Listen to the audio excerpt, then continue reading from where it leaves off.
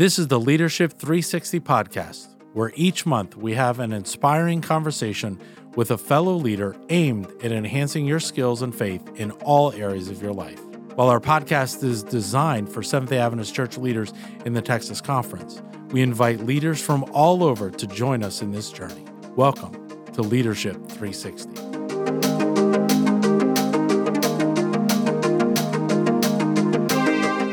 Welcome to Leadership 360 podcast, our first episode. This is designed for our leaders throughout the Texas Conference.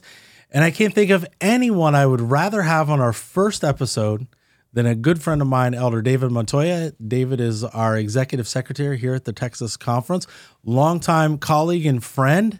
In the 2 years I've been here, I've loved getting to know you better and work with you and just enjoy spending time with you. So David, thank you for coming on our initial episode of the Leadership 360 podcast.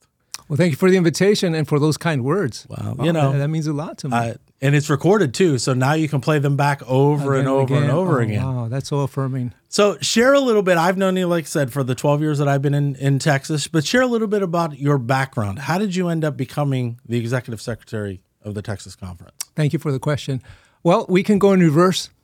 Right before coming to the conference office, I was working as a pastor in the Eagle Pass, Del Rio, Maine, Del Rio, San Felipe, and Uvalde district. 4 churches, 4 congregations within about an hour. Eagle Pass to Del Rio, Eagle Pass to Uvalde. And, so I'm interested, you've been in ministry a few years. Why in the world would Eagle Pass 4 churches? You got to give a little bit more context. Like, did you tick somebody off, or how did you end up in Eagle Pass? I think it was providential. I believe it is. So Eagle Pass is where I spent some of my years growing up. That's where I finished high school. Gotcha. Right. That's where I met my now wife, then a girlfriend. And it was there that she came to know Jesus through the Seventh-day Adventist Church, and she shared with me her faith, her belief. And it is there I was baptized into the Seventh-day Adventist Church there in Eagle Pass. Oh, wow. So currently my parents reside there. I have some siblings. So it's neat to think that I was born there spiritually. And here, years later, decades later, I'm back there serving now as a pastor. That's amazing. Yeah, so I think it was cool. So even though I was born in Othello, Washington State, and lived there several years, I'm from a migrant family, so we'd go up there every year and work in agriculture. 8 months out of the year we were there, 4 months in Eagle Pass. Okay. And then at one point, I remember in high school, as a teenager, we just stopped going because that industry started implementing machinery, taking the place of human labor. Sure. So I finished high school there in Eagle Pass, graduated. Then I went to Uvalde, to a junior college, 2-year college. And it was there that I then moved on to San Antonio to find work, of course. And a year later, in 1986, because I was baptized in 1985, in 1986, we married. By that time, we had known each other 5 years. Wow. And then... So really high school sweethearts then? Exactly. Wow. Exactly. And what's interesting is that here I am a senior, about to graduate, wondering, what I'm going to do in life, as far as employment. Is there going to be a partner, a wife one day? And I meet her, and of all places, in the karate class session. I was interested in martial arts back then. Again, didn't grow up Seventh-day Adventist, so I didn't know about angels protecting us, taking care of us, and, God's watching over us. God, singular, watching over us. And I was into martial arts for self-defense purposes. And the instructor turned out to be my now wife's brother. No way. So I always have to be on good behavior. I would say so. Wow. So then you guys married in 1986. In 1986. And then 1987, like I said, we moved on. I knew something was missing. What I was doing back then as far as work was satisfying, but there was something missing. Right. So I felt God's call to ministry. So I came to Southwestern Adventist College back then and studied, and I was there 3 years from 87 to 1990. In 1990, graduated. The Texas Conference picked me up, sent me to my very first district, Alice and Falfurrias. Very few people know where Falfurrias, especially. I'd lived in Texas for a long time before I figured out where Falfurrias was. It's between San Antonio and McAllen, Right. in the near the Rio Grande Valley. Exactly. Yeah. So that's quite the first district.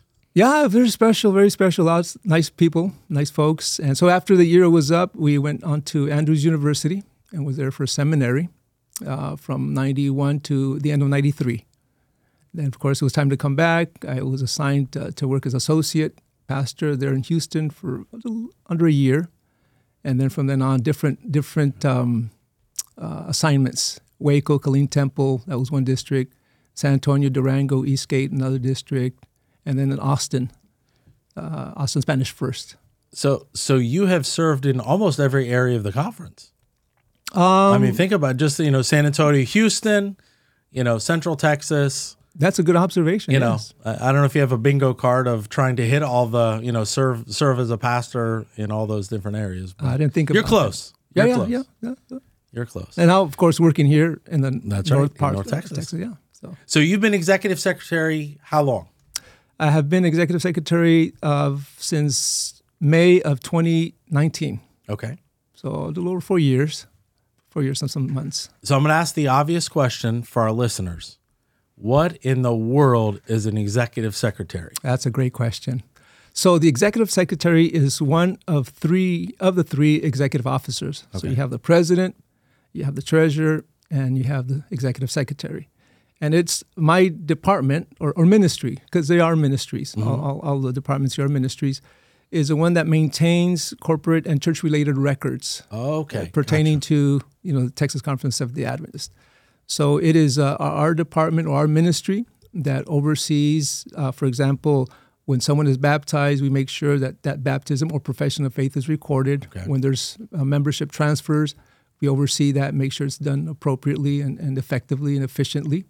It is my department that also processes pastoral transitions. Okay. Whenever there's a vacancy, with the help of our field secretary, which is David Runnels, Elder Runnels, we make sure that as fast as possible, as soon as possible, as efficiently as possible, there is in place a pastor for that assignment there.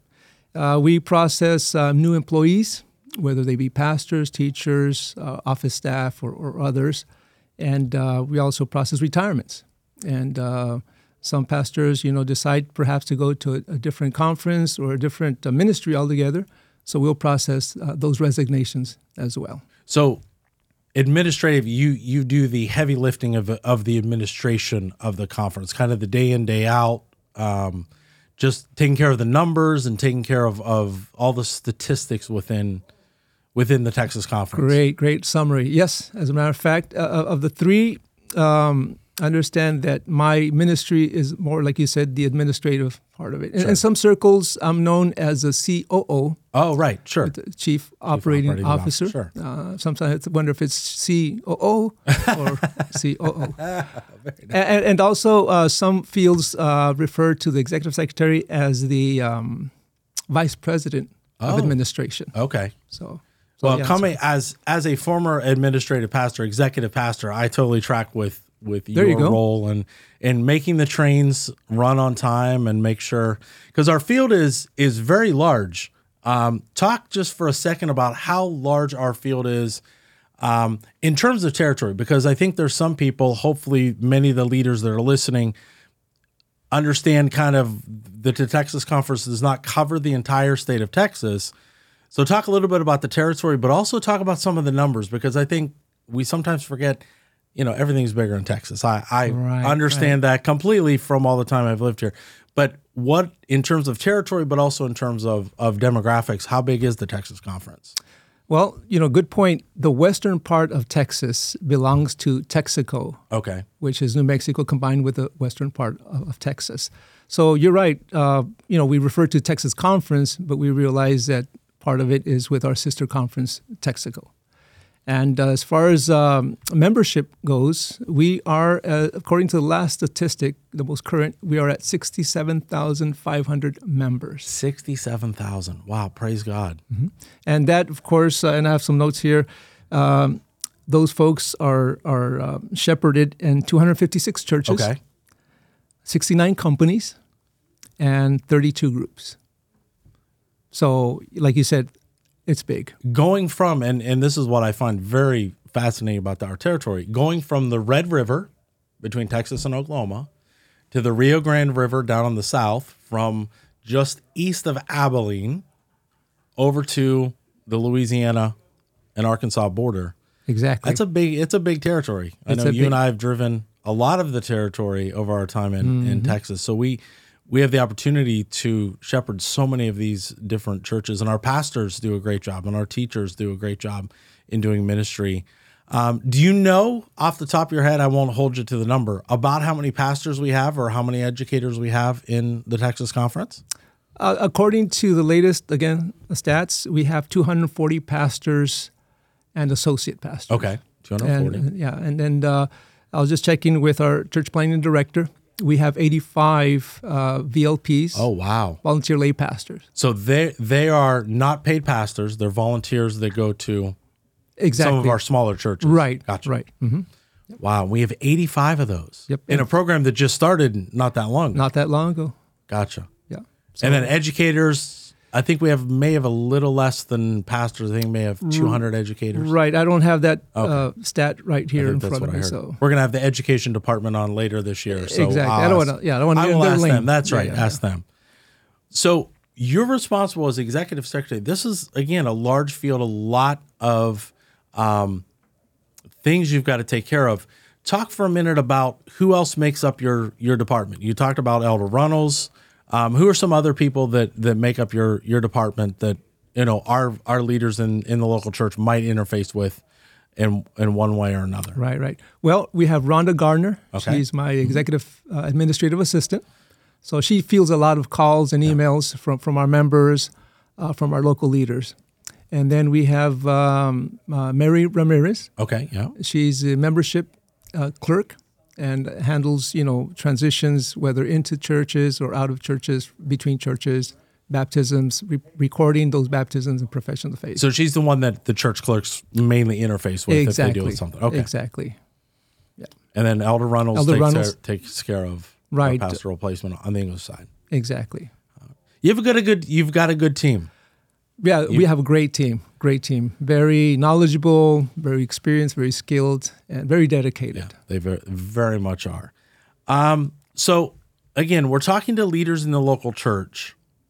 Explain, if you can, in a short way, because it can get very convoluted and complicated, the different administrative layers of the Seventh-day Adventist Church. And then, let's do that, and then I'll ask the follow-up question to that. Sure. Well, basically, you have the local church members, okay? So you have a group of local church members. They make up a church. Okay. And I mentioned, groups, companies. So, you have 15 to 20 members. They will form a group, a mission group. And then over time, as they grow and become, say, 35 members or so, they can qualify to be a company. Okay. And once that company becomes, there's several benchmarks, but I'm focusing on the membership. Whenever they hit about 70 members, then they can become a church. Gotcha. And of course, there's different processes that take place. So these churches, of course, are the first layer, so to speak, churches. Then a group of churches gives us a conference. Okay. And then you have several conferences that will create a union. Okay. And then the next level will be the general conference. And they have regional offices, which are the divisions. Okay, gotcha. And we have 13 divisions. So you have the local members, the church, conference, union, and the general conference with its divisions. Our division is being the North American division. Mm-hmm. So then, given that administrative structure, I'm sitting in the pew in one of our churches in Texas. How do I interact with those? Do I interact with those various layers? Obviously, we interact with the conference because they pass. We do pastoral placement. We do the tithe, all that kind of stuff. But how does a church leader maybe interact with the Southwestern Union, which is our union here that covers the five states here in the Southwest, or the North American Division? Does it really make a difference in the life of a local church member, these different administrative levels above the conference? Mm-hmm. Well, besides the ministry that the executive secretary carries out, among those responsibilities is public affairs and religious liberty. Okay. So let's use that one. So basically, when a member has a religious liberty issue or challenge, whether at work or at school, then they can call up to our office, and we help them whenever it's necessary to go to the next level. Then we invite the union counterpart, in this case, Elder Stephen Brooks, secretariat there, to give us a hand. Okay. So at that point, if that help or assistance is required, then that individual, that church member, will be interacting with Elder Brooks on that level. Okay, gotcha. And if it's necessary to go to the next level, North American Division, then we would do that in that particular. So some of it then may be breadth of resources.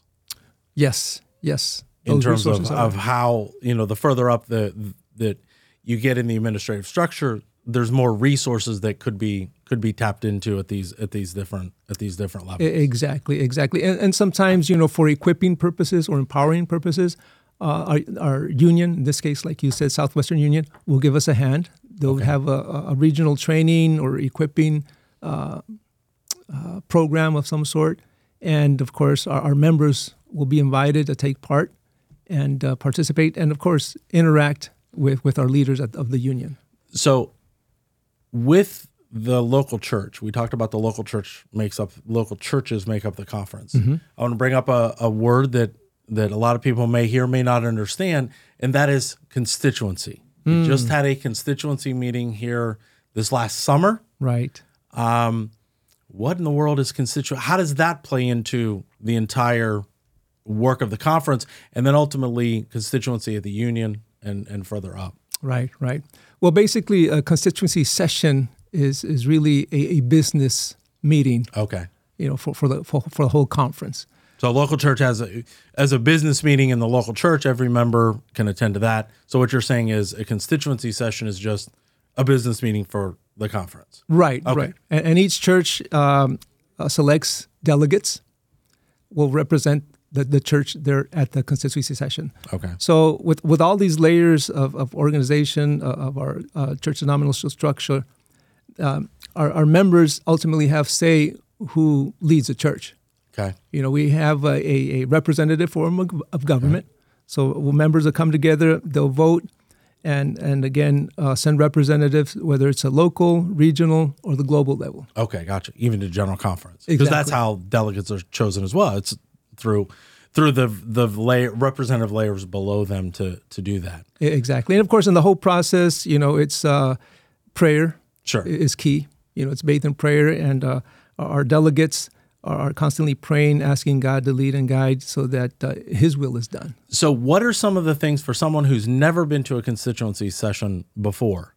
What are some of the things that we do at constituency that we don't do any other time? Great. Well, first of all, we give reports. Okay.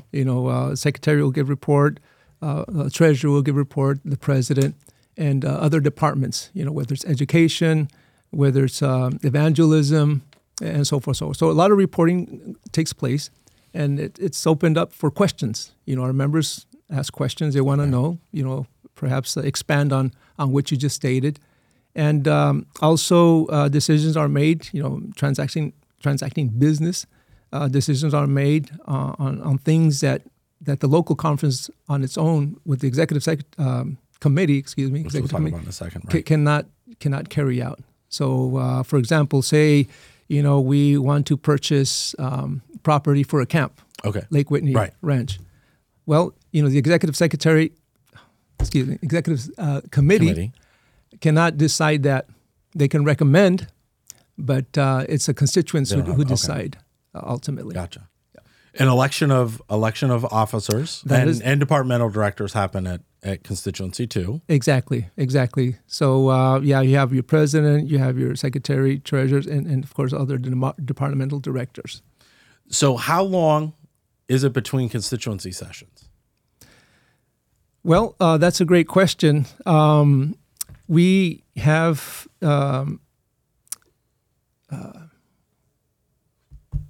my mind just went blank. Uh-oh. No. We have between constituency sessions, of course, We have area meetings. Oh, right. We go reporting. We go and give reports to the different areas. And then once every 4 years, then we have the constituent session. Gotcha. So someone might be sitting there again in a local church here in Texas and say, wow, those layers, you got the conference who's in Alvarado, you've got the Union, Southwestern Union headquartered in Burleson, just up the road from us here in Alvarado. You got the North American Division in Silver Spring, Maryland. You got General Conference, the World Church is headquartered. Why do we need all these different levels of administration? Share, why is it important that our church is structured the way that it is? Right. God is a God of order. Mm-hmm. And his church also needs to be a body that works in an organized, united manner. So because our main objective is mission, to preach the good news of Jesus, then definitely we need order, we need organization, we need unity, we need strength. And the structure that we currently have allows us to do just that in the most effective and efficient way. So we want to preach the gospel. We want to preach the three angels' messages. We want to preach the good news of Jesus. Then for that to happen, for the Great Commission to be fulfilled, we need structure. Okay. We need organization. Otherwise, any institution, any entity, any business, any church without organization would be chaotic and would cease to exist sooner or later. So the way we are structured is for mission. Exactly. Mission not only in our territory where our church is, but literally mission worldwide, around the world. Mm-hmm. One of the great things, and I know you've traveled around the world as I have, is very interesting to go different places in the world and walk into a Seventh-day Adventist church and realize that a lot is the same because we are under one big umbrella. The hymns may be in a different language, but the Sabbath school lesson is the same. The branding of the Seventh-day Adventist Church is the same. So there is something that when you travel, you really get a sense of, wow, this church is more than just my church here that I go to every Sabbath, but it's literally a worldwide church, and we have a worldwide field to minister to. One of the things that kind of sticks out as we were talking about the membership is, and again, this is the entire state of Texas. We have 30 million people living in the state of Texas, and I kind of did the math with our conference, the Southwest Region Conference, even the part of Texaco that is in.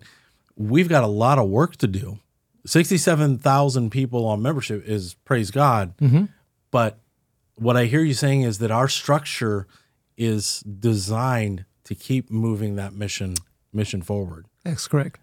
And recognizing that we're a much bigger thing than just our local church. That's right. So we talked about committees. I want to bring up committees. Our church, good, bad, or indifferent, we love our committees.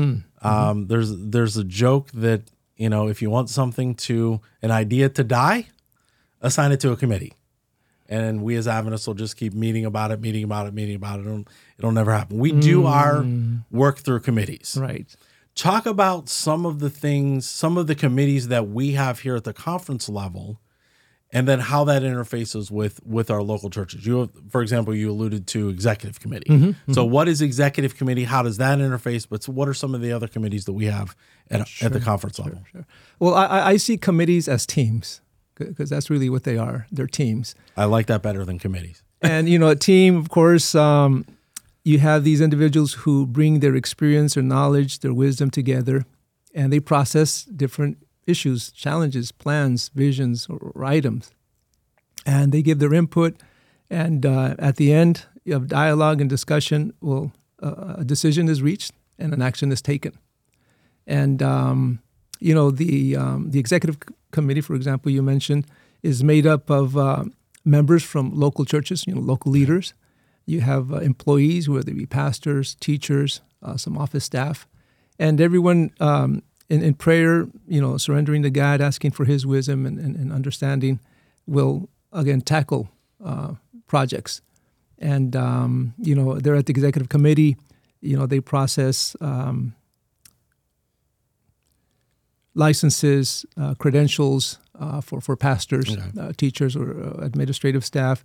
They will process new church groups, plants, companies, churches, and a lot of, or everything, I should say, that is processed at the personnel committee, which is another committee, and the finance committee will be affirmed or ratified, if I could use that term, there at the executive committee. So any decision that is made at the personnel committee or the finance committee, in these examples, are recommendations really to the executive committee.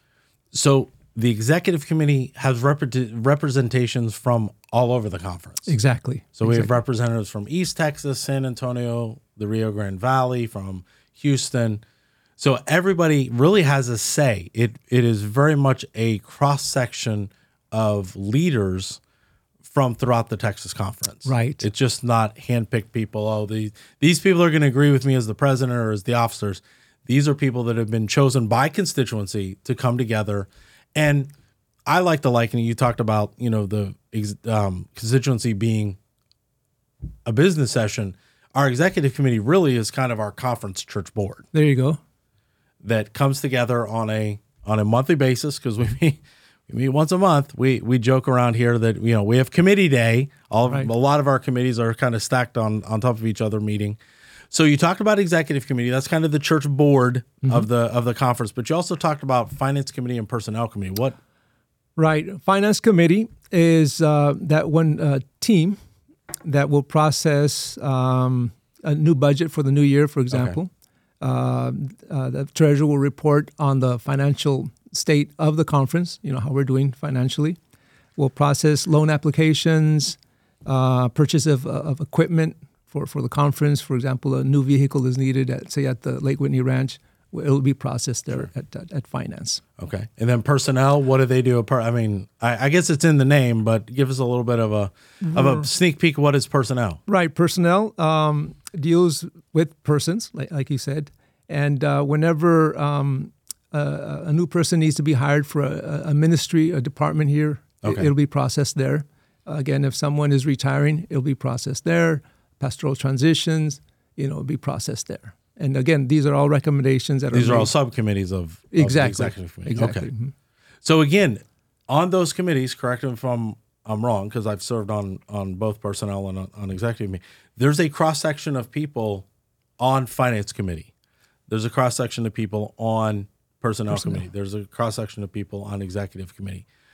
So we, as a church, again, because we're part of a global church, have this representative model of governance where we want to have wisdom from all over our field. Exactly.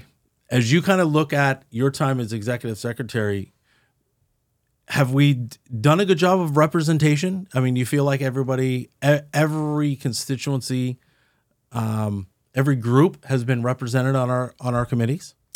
I believe so. And, someone might say, well, that's what you're saying that because you're here at the office.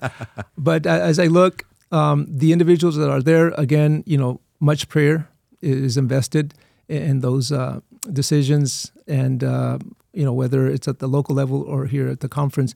And I know without a doubt, having those different individuals represent those different areas is intentional.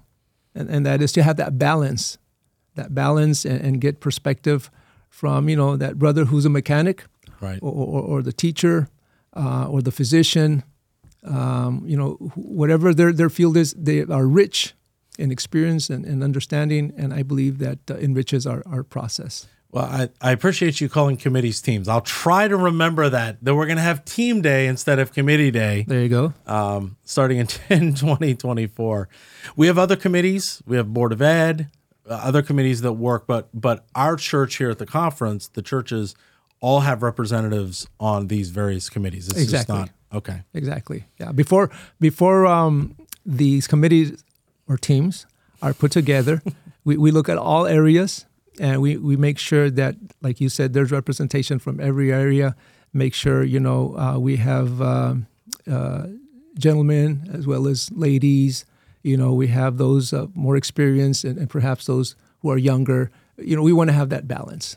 So I want to talk a little bit about kind of governing documents, kind of to segue. We hear the church manual. Mm-hmm.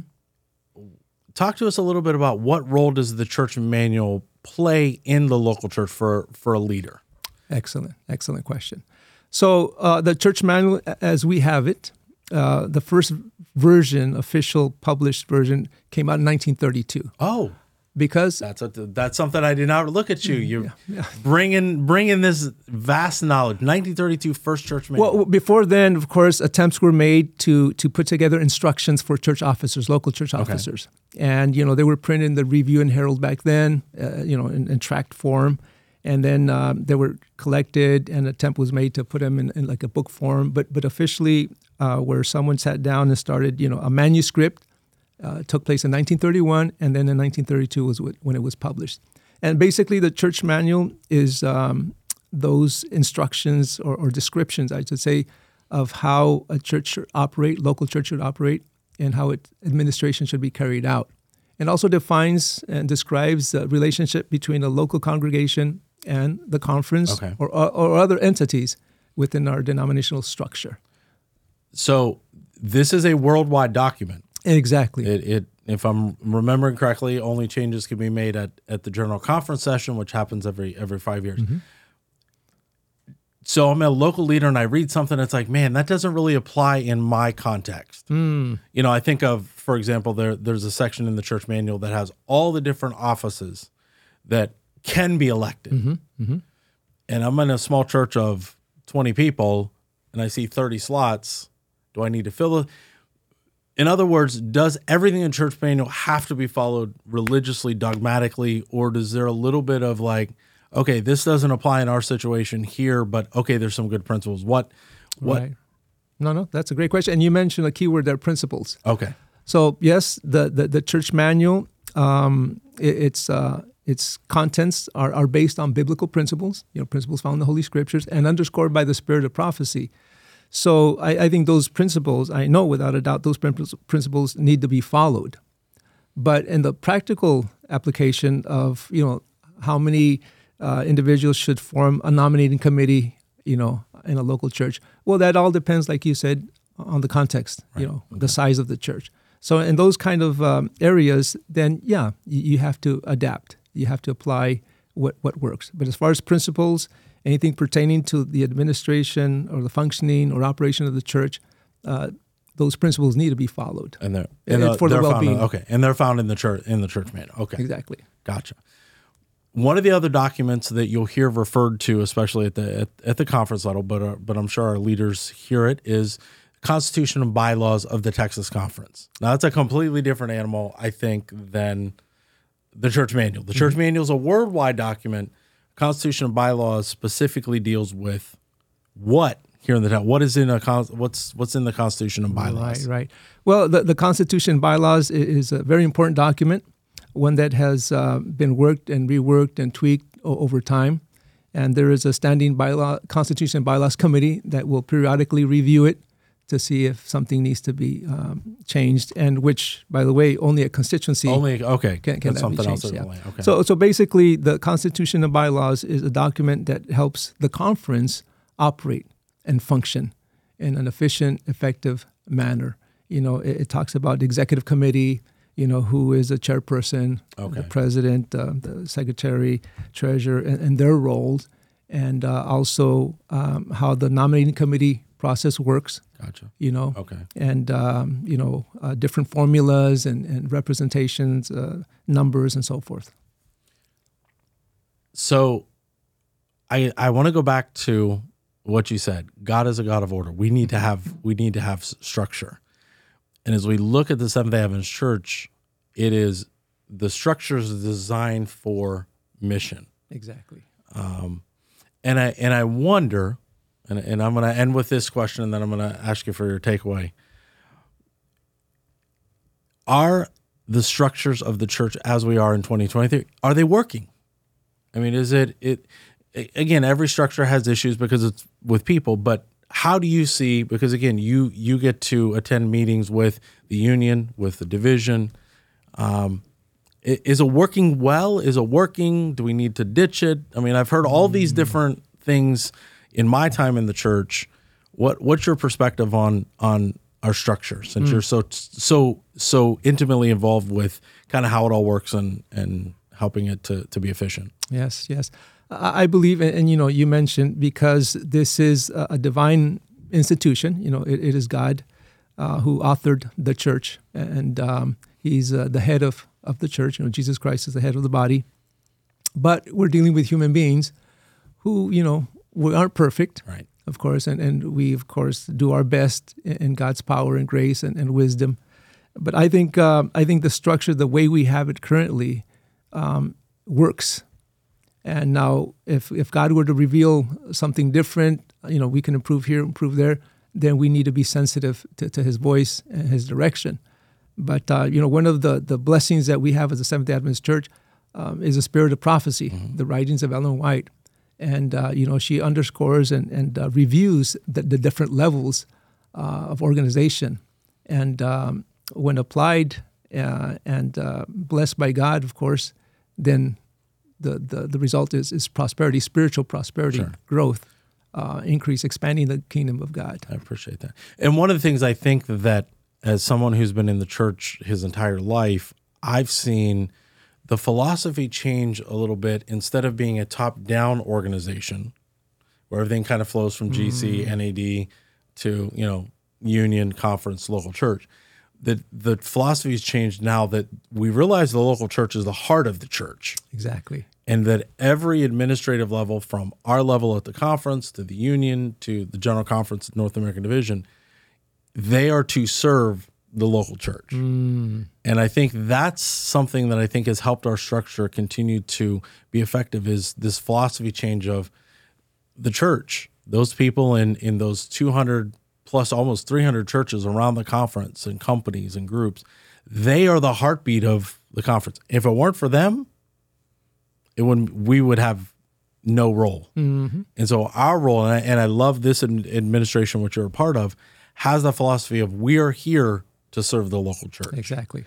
And I think that change in paradigm has helped our structure become even more effective. That's right. So I appreciate that, on behalf of the leaders that are listening. Thank you for having that philosophy of the church is really where it's at. And we want to do whatever we can. And, some people think it's just a title or a slogan, but we hear this servant leadership model. But like you said, that's what we strive for. We remind ourselves and remind others that we are here to serve them and them not to serve us. Right. So one takeaway. One of my goals with this podcast is every month with one of my guests, I say, if everybody forgets everything you said and I said, which they probably will, what is one takeaway you want them to remember from our time together today? Well, we need to remember that what we do as a conference, as a church, it truly is a ministry. It's not some organization that has no spiritual motive or goal or objective, but it is a ministry indeed. And everyone is valuable. Everyone is important. Our church member sitting, like you said, in that one small church or a big church is valuable and important, and is indeed very important part of the Texas Conference team. Like you said, we're here to serve and not to be served. Right. And I think our greatest asset, and I'll just finish with this, our greatest asset after God and salvation in Christ, our greatest asset are people, our church members. Each one is so unique, important, super, and no one should ever feel or let themselves think by someone or something telling them that they're not valuable, that they don't count, but they do matter. So if it weren't for our members, then we wouldn't have a ministry. That's right. Thank you for that. I appreciate that. So one of the things I want to conclude with, that I'm going to do with every one of our guests, so you're number one, kicking it off, is the lightning round. And basically I've got 6 questions. Doesn't have to be long answers, no right answer, no wrong answer, but it gives us a chance to get to know you a little bit more. Are they true and false? They're not true and false. So let me start off the first one. Beach or mountains? Beach, I think. Beach. Any particular beach you like going to? We visited several, and they're all very nice. But yeah, now mountains are also nice. So you can't have both. okay. Now wait a minute. You said beach, so you got to go with beach. See, look. Yeah. So any particular beach? We were in Hawaii one time, Maui, and that was very nice. All right. So yeah, very relaxing, very scenic. All right. Most used app on your phone? Most used app on my phone. Wow. Probably the weather.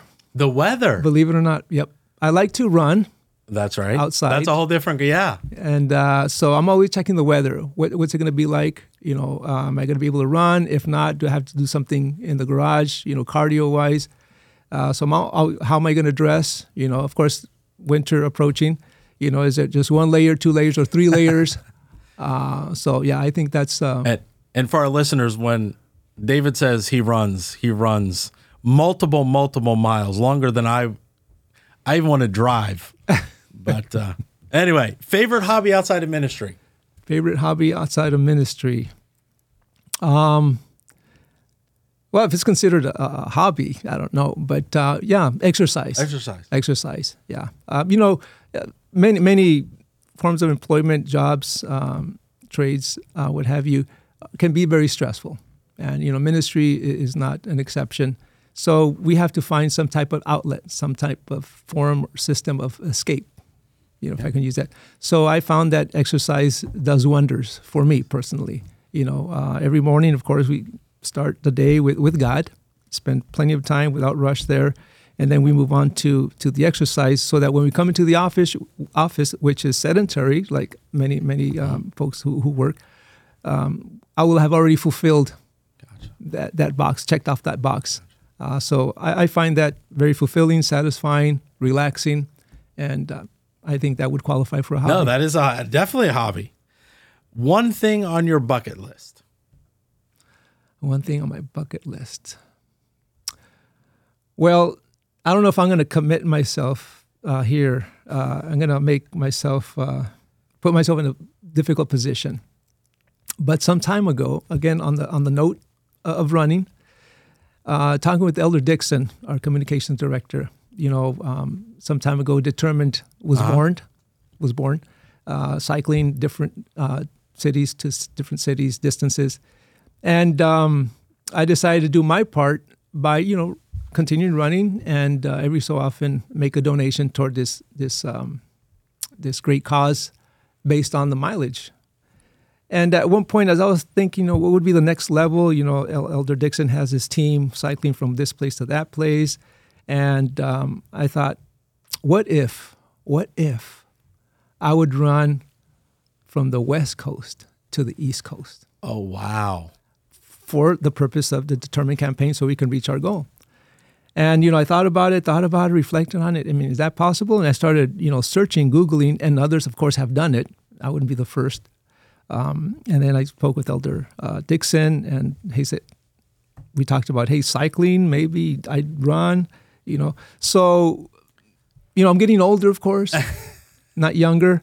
So, exercise and movement can be harder and more challenging. So, I, wonder, was it just an impulsive thought that I had or a dream, or can that be part of a bucket list? Running from the West Coast to the East Coast. Right. Start somewhere in California and end, whether in Florida or a state up north. And so that's still, even though we'd finished, for example, we reached our goal of $1.5 million for the endowment fund for education, still that would be there always hanging. What if I would have done it? Or should I do it? I like that. So that's something All that right. I think would qualify for a bucket list. Stay tuned, listeners.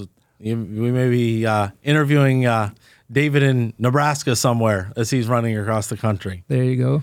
If you could have a superpower, what would it be? Superpower. Probably, man, I can only pick one? You can only pick one. It'd probably be strength. Strength. Again, it's all related. It is. Yeah. A close second is the ability to be invisible. Oh. See, as you know, you've concluded, I'm somewhat timid and shy. I don't like to be up front, and that's rather unusual for a preacher, right? But God knows what He does, I believe. So strength, because as we get older, we lose strength. So to have strength, as a constant, and to be able to do things for others, whether elderly parents, for example, Sure. Our grandkids, helping them, supporting them, strengthening them in some way or some fashion. I love that. Yeah. All right, last one, and I know you're going to hit a home run on this one. Best piece of advice you've ever received? The best piece of advice that I've ever received. Again, there's many, right? So the best one, probably be yourself. Be who God made you to be. Don't try to be someone else. Don't try to talk, act, behave like someone else. Although everyone is unique and they're very gifted, of course. But to just be myself. God created me uniquely, like He created you in a unique manner, and we all have something to contribute and to make a difference in this world. Knowing you as long as I've known you, David, you are living that out. You are someone who is very unique, who I love to just continue to get to know and to work with. But you are yourself. That is truly. There's no pretense. You are who God created you being, and I thank you for that. I thank you for joining me on the Leadership 360 podcast. For those who are listening, you can subscribe. We're going to have an episode every month on the third Thursday of the month. So if you hit subscribe, you'll make sure that you won't miss it. But I'm excited to begin this journey with you as our leaders here in the Texas Conference, as we seek to be better leaders in our home, our community, and in our churches. So we look forward to seeing you and talking to you next month.